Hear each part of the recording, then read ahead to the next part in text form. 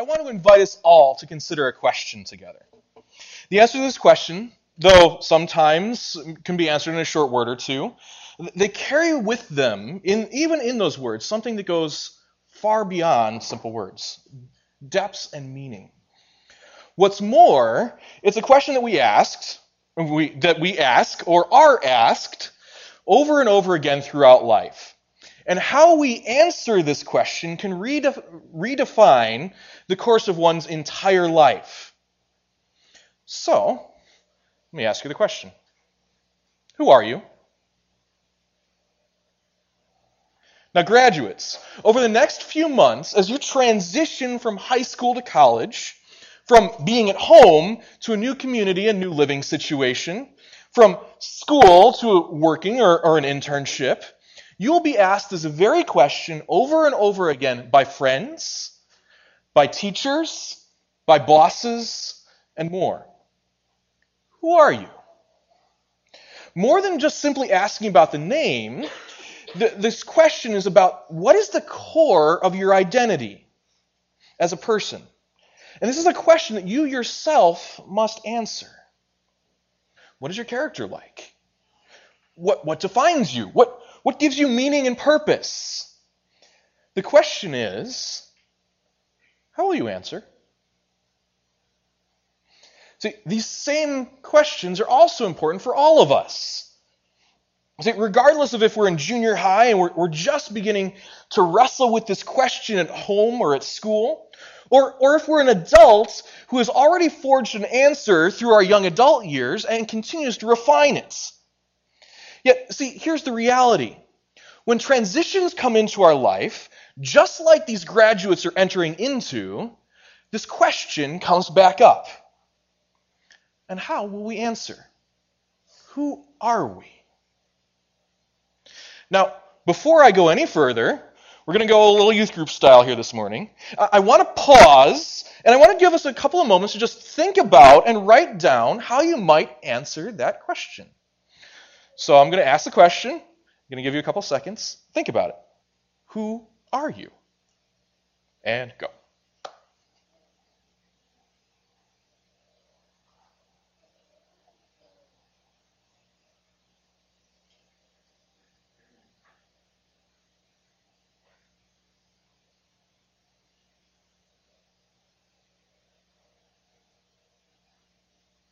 Okay. Now that you've had just a brief moment to think about that, like I said, we're going youth group style here. So I want you to turn to the person next to you and share with them something that you just thought or wrote down. How do you answer the question of, who are you?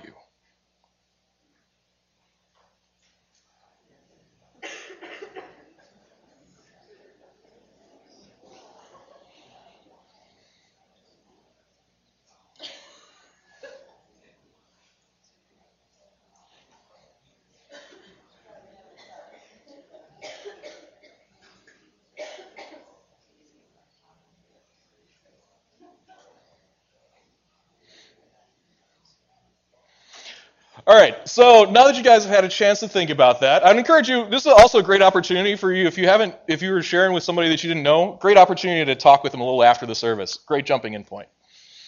But here's some of the things that may have been on your list. Some of the things you may have said. I am a father or a mother, a husband or a wife, a hockey player, a basketball player, a volleyball player, a you name it player, could be a comic book fan, could be a worker at Blandon, maybe a brother or a sister, a great student, a Vikings fan, a teacher, a fisherman, a grandparent, and the list goes on. Now, why did we choose what we did to identify who we are? See, we choose these things because it's something that we love. It could be something that we love about ourselves. It could be a relationship that we love. It could be the result of something that we do that we love. It is a response of love on our part, and as a result, our lives and our very identity can be shaped by what we love. To put it simply, What we love shapes who we are. And our lives can become built on those things. And if we're succeeding in those things, then we feel like we're doing or we're feeling awesome. But what happens when what we love fails us? Or what happens when we fail to live up to the identity that we're trying to cultivate? Now, those can be some really hard questions, but they are essential to ask. Because sooner or later, one, the other, or both will happen. See, these are some of the questions that one of the wisest kings of Israel, King Solomon, also wrestled with. See, he was the king who had it all, and he was the king who had tried it all. He put his heart into being known as the wisest king, and guess what? He succeeded.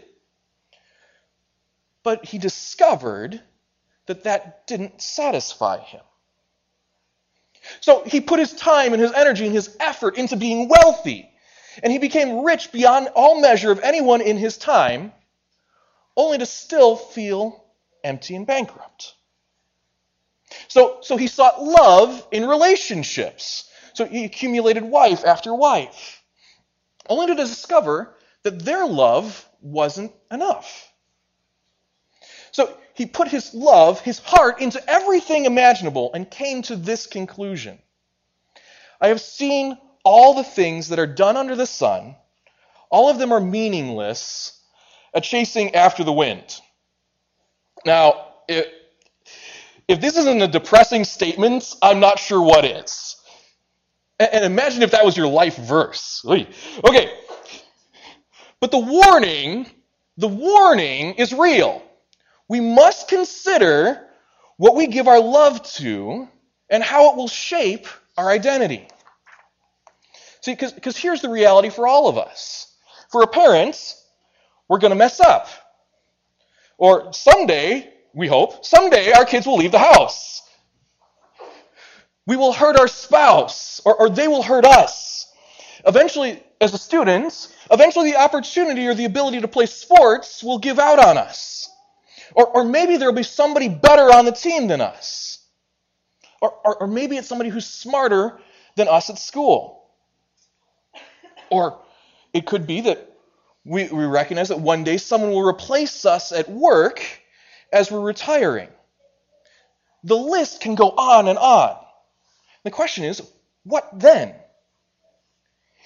Is what we're building our life and our identity on something that is a firm and unshakable foundation? One that will ultimately satisfy and sustain us regardless of what happens. To ask it just a little bit differently, is what we're giving our love to something that should become the core definition of who we are? Now don't hear me wrong. I'm not saying that family, work, school, retirement, all of those are good things. But when they become the core of our identity, they begin to battle with what can ultimately satisfy us. Okay, graduates, as you transition into the next stage of life, ask these same questions with godly discernment as you consider where to invest your time and especially your heart.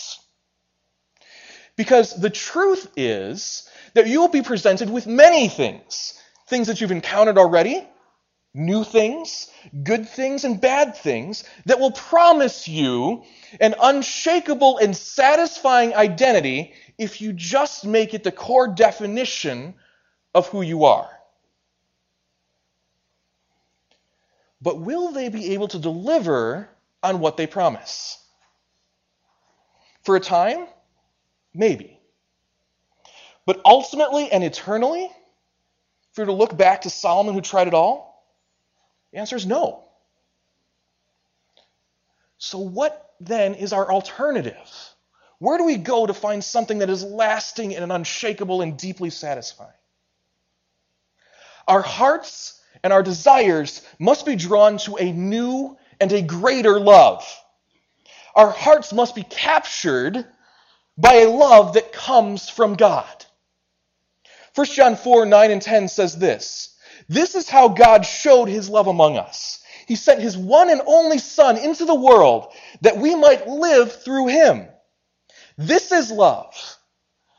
Not that we loved God, but that he loved us and sent his Son as an atoning sacrifice for our sins." And then just a couple of verses later it goes on. 1 John 4:19 says, "We love because he first loved us." We love in response. We are called to respond to a new love, to his life-giving love that gives us a new identity and a new purpose.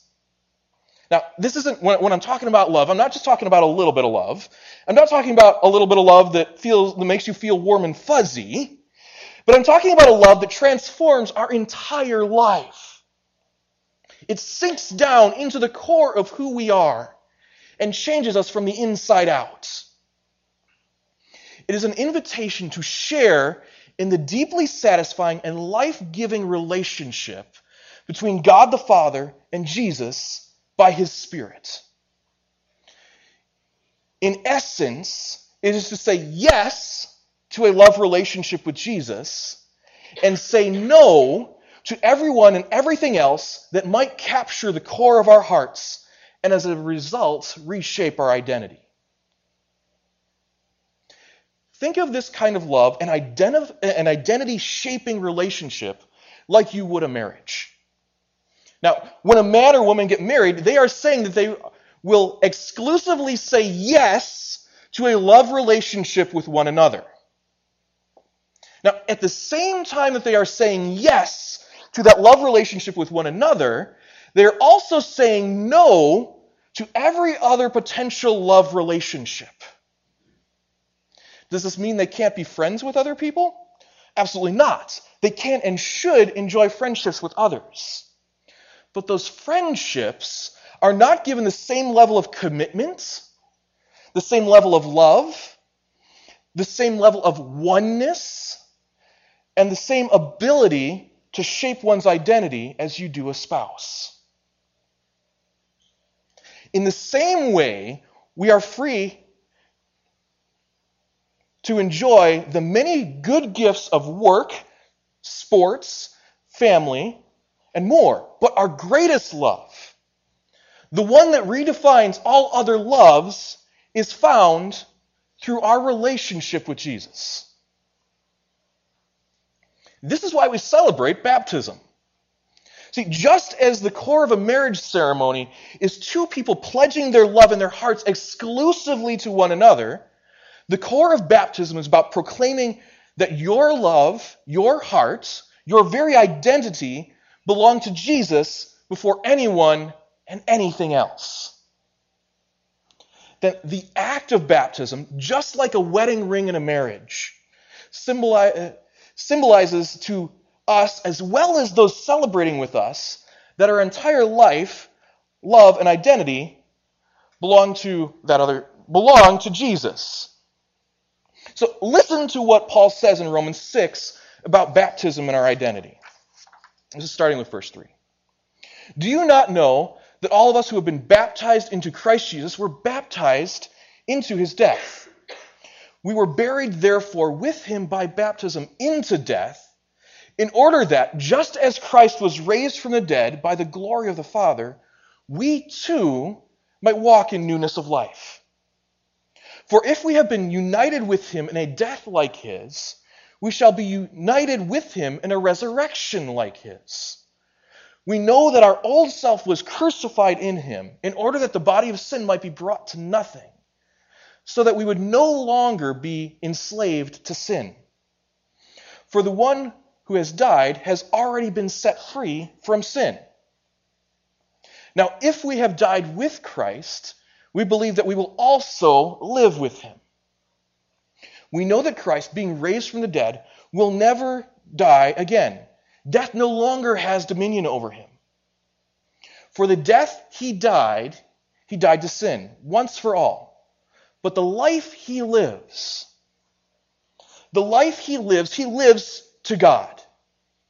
So you must consider yourselves dead to sin and alive to God in Christ Jesus. Now, this passage is filled with statements about our identity in Christ and how that identity reshapes our approach to life and the hope that we have through him. Formerly, we were slaves to sin, slaves to give our love to other things, first of all, ourselves. Yet Jesus died conquering sin and death so that we might be free in him, through him, and with him. In other words, when we enter into baptism, because of our unity with Christ, we are saying that all other loves are dead to us. And that the love that we live, or the life that we live, our true life, our true identity, our true meaning and purpose is to be in a deep love relationship with God through Jesus. And the result is that we become adopted children of God. We're given a new life-shaping identity. And not just children of God, heirs of God, and co-heirs with Christ. See, he is the one who defines our identity, not anyone or anything else. So here's the final question for all of us. Who or what will you listen to about who you are? Now, graduates, as you go through this major life transition in the months ahead, who will define your identity? Because the truth is, many people and many things will seek to do just that. They will ask, who are you, to define you, and also to refine you. How will you respond? My prayer for you, and for all of us, is this, that our identity would be rooted in the love that God has poured out on us, and that we would love him before anything and anyone else as a response. Now, if you're here this morning and you don't have a relationship with Jesus, and you would like to know more about who he is, what a relationship looks like, I would invite you to talk with myself or with one of the other elders here after the service. We would love to talk with you. But finally, if you've given your heart and your life to Jesus, but you've never been baptized, I would invite you to consider doing so. In fact, this August, we're looking to do a baptism service at a lake. And we would love for you to be a part of that.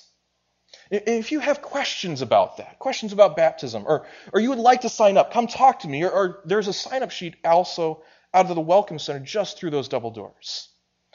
We would love to celebrate with you your commitment to love Jesus with all of your heart, with all of your soul, with all of your mind, and with all of your strength. Let Jesus be the core, the unshakable foundation of your identity. Let's pray. Father, we come to you this morning knowing that you are great, that you are good, that you are loving. And Father, I pray that more and more we would be captured by the love that you pour out on us, that you would reshape, redefine our identity, that we would live in response to that, that we would own what it means to be a child of God, what it means to be your child, what it means to be in a deeply loving relationship with you. And Father, I pray that that would shape how we live throughout every day of the rest of our lives. Father, help us to find ultimate fulfillment in you and rejoice as we are able to freely enjoy the other good gifts that we have in life because of who you are. Pray this in your name. Amen. Go with God this morning. Get to know somebody around you. Like I said, great opportunity. If you just shared something with somebody else you don't know, have a great conversation with them. Have a great day.